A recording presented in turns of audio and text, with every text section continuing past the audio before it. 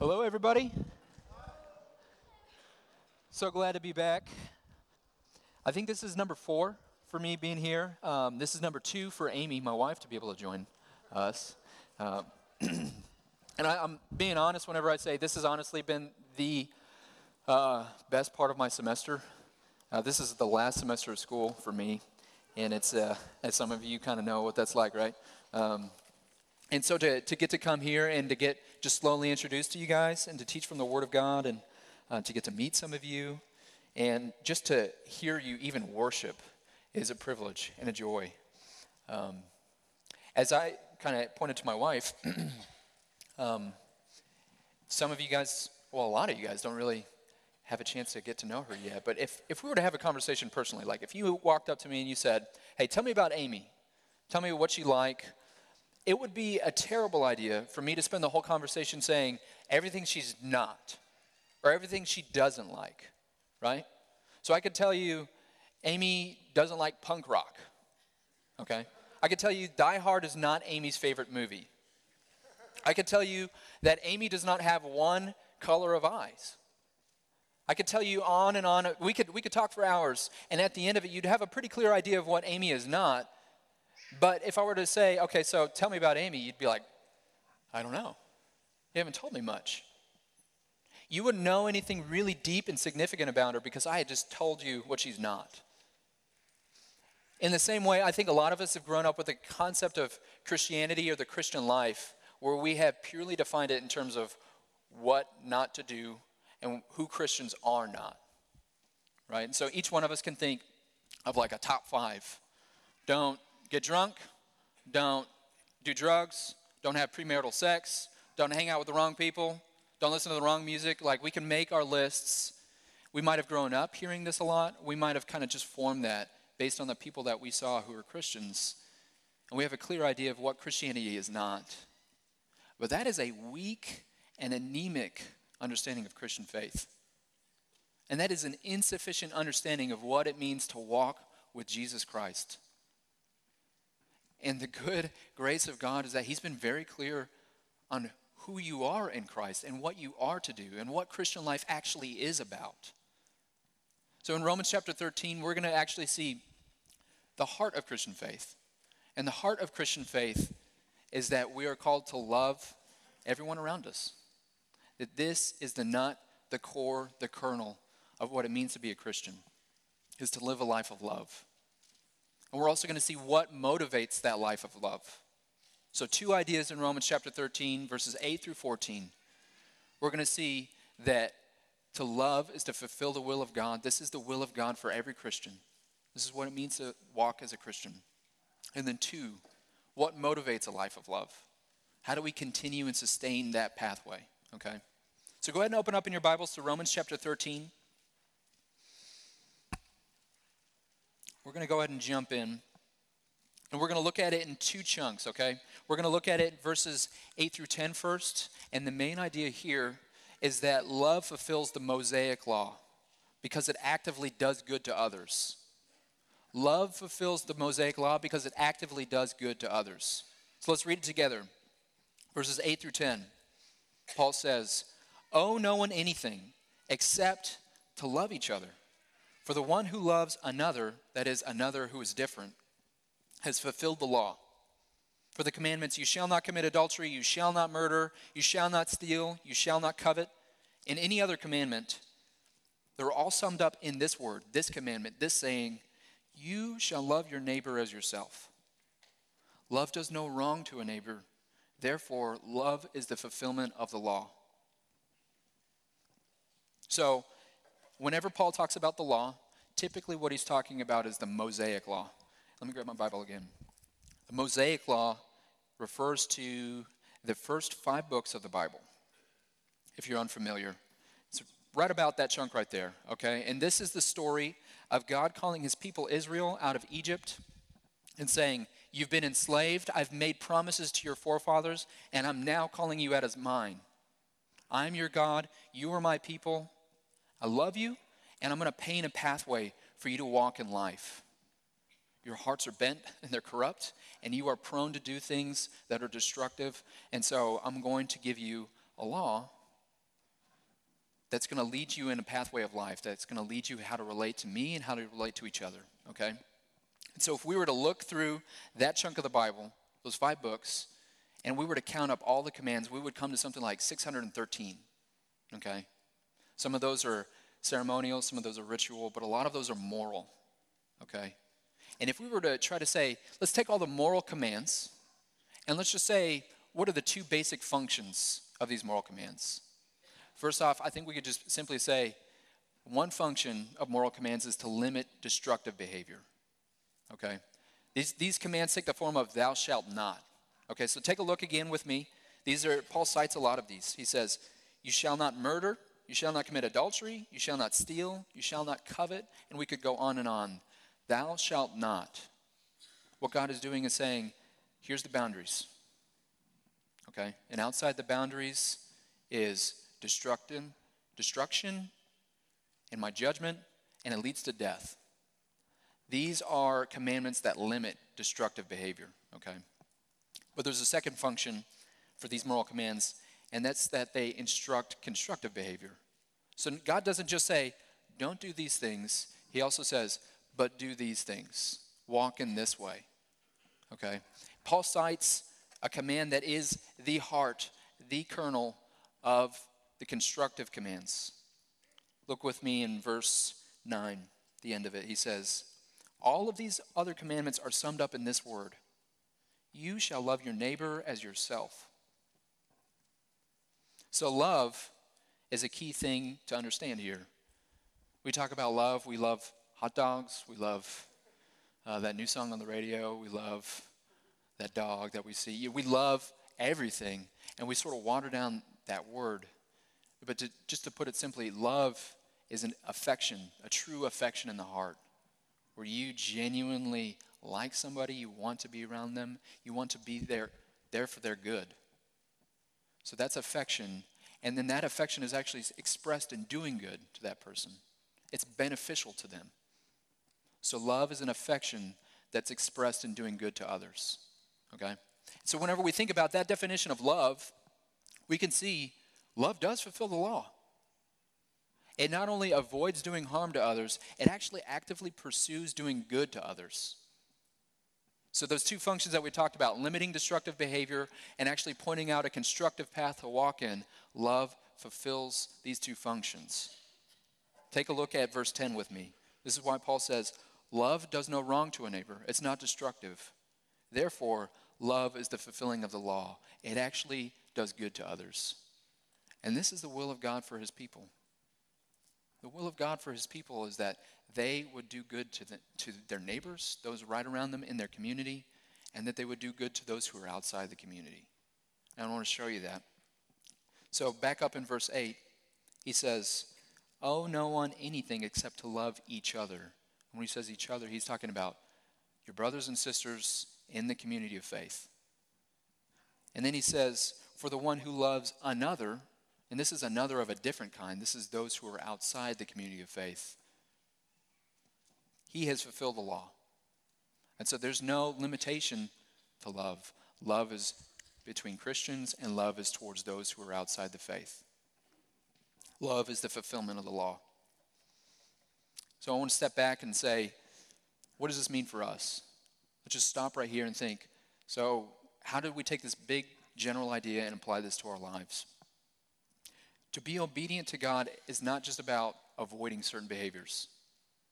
You can come through your whole list of everything you want to stop doing, everything you're struggling with, and I want to tell you the will of God for your life is not simply that you would stop doing that and that you'd be a static person on the couch avoiding temptation, okay? The will of God is that you would actively love the people around you. This is the Christian life.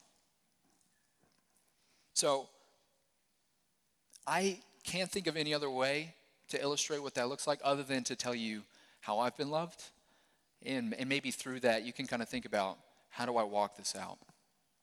So you guys know Joe Dotson. He's been your announcement guy for a while, I bet. And he's been a lot more than that in some of your lives. I met Joe, coming up on 10 years almost.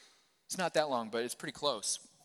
We met here in school, and Joe was he is a significant, but he was especially a significant person in my life near the end of school. I was going through a unique time where there was just really, really difficult relationship stuff going on.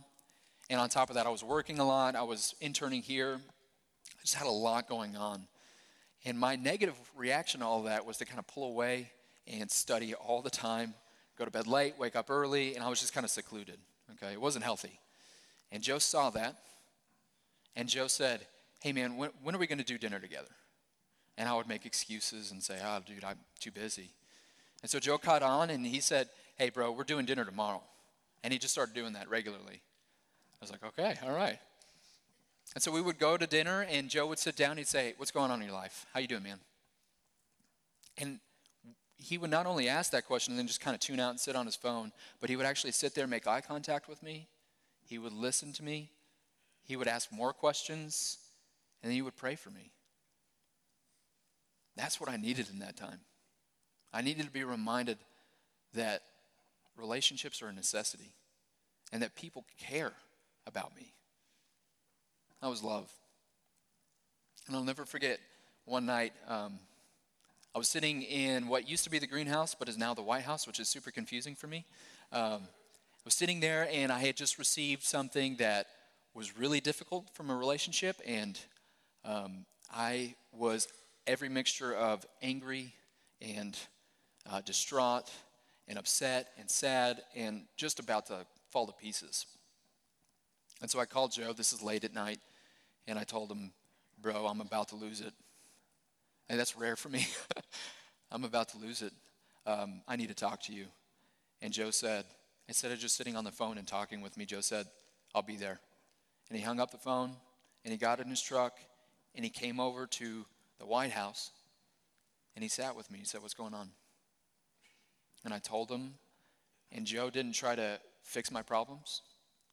Joe didn't try to pat me on the back and say, hey, bro, it's all in God's hands. You're okay. Joe looked at me and said, I'm going to pray for you. And as he bowed his head, I just stared at the floor in front of him. And as he began to pray, I began to feel myself soften a bit. And then I saw a drop hit the floor. And he continued to pray, and I saw another drop hit the floor. And I looked up, and Joe had a tear in his eyes, and he was praying for me. I've never experienced that before. Nobody's loved me like that before. Love persistently pursues others. Love is steadfast, it's committed. Love is interested in the other person. Love weeps with those who weep. It rejoices with those who rejoice. This is love. And I can't talk about love without talking about my wife. We're coming up on 5 years in August, which is crazy. Super excited. You can clap. That's great. Yeah. It's been an awesome time. And I can't tell you how mind-blowing it is to experience love that is without a barrier. I've never had somebody see as much of my junk on a daily basis and still not only be committed to me, but like me, right? There have been many, many days where I have been just unfair towards Amy, or I have sinned. And to come to my wife and say, I'm sorry that I did this to you. Or, look, I've made a mistake, I've sinned, and I need to confess that to you. And to have her say, I forgive you, I love you. And then to go into the kitchen and make dinner together and there was full acceptance again, that is unreal. That is unreal. It is real, but it's something that I hadn't quite comprehended until that point. And whenever I come home and I feel worn down and burdened and distracted and fearful and anxious, Amy, like the Lord placed Amy in my life as this ray of sunshine, who is steadfast, who is positive, who is encouraging. This is love. So, just to give you a picture, a couple pictures, This is what love is. It's active. The Lord has not merely called you to avoid certain things, to be a person absolutely avoiding temptation. The Lord has called you to be a person who is actively loving those around you, both in the faith and outside the faith. But the Lord also gives us a motivation, a powerful motivation for living lives of love. Because whenever I describe those two things, and when I painted those two images, if we're honest, like that is a high call to live a full life characterized by that kind of love. That's a high call. And so we need a powerful motivation for living lives of consistent love towards others. And we're going to see in verses 11 through 14 that this motivation is the day of the Lord that is dawning even now. So the dawning day of the Lord is what motivates the Christian life of love. Let's go ahead and take a look at verses 11 through 14. Besides this, you know the time, that the hour has come for you to wake from sleep. For salvation is nearer to us than when we first believed. The night is far gone, if your translation says that. It's really almost over. The night is almost over, and the day is on the doorstep. It's here. It's so close. So then let us cast off the works of darkness and instead put on the armor of light. Let us walk properly, as in the daytime, not in orgies and drunkenness, not in sexual immorality and sensuality, not in quarreling and jealousy, but put on the Lord Jesus Christ and make no provision for the flesh to gratify its desires. So this imagery that Paul is using, this night and day imagery, might feel a little bit unfamiliar. Let me just kind of explain what's going on here. Paul is using night in a broad theological sense. He's saying this current age, everything between the crucifixion and resurrection and the return of Jesus, this current age is a time of darkness still. Broadly, generally speaking, this is still dark. And we don't have to look far to see that. If you watch the news, if you interact with others around you, you still see that there is demonic influences around us. There are lies that are preached and believed. There is warfare, there is strife, there is conflict.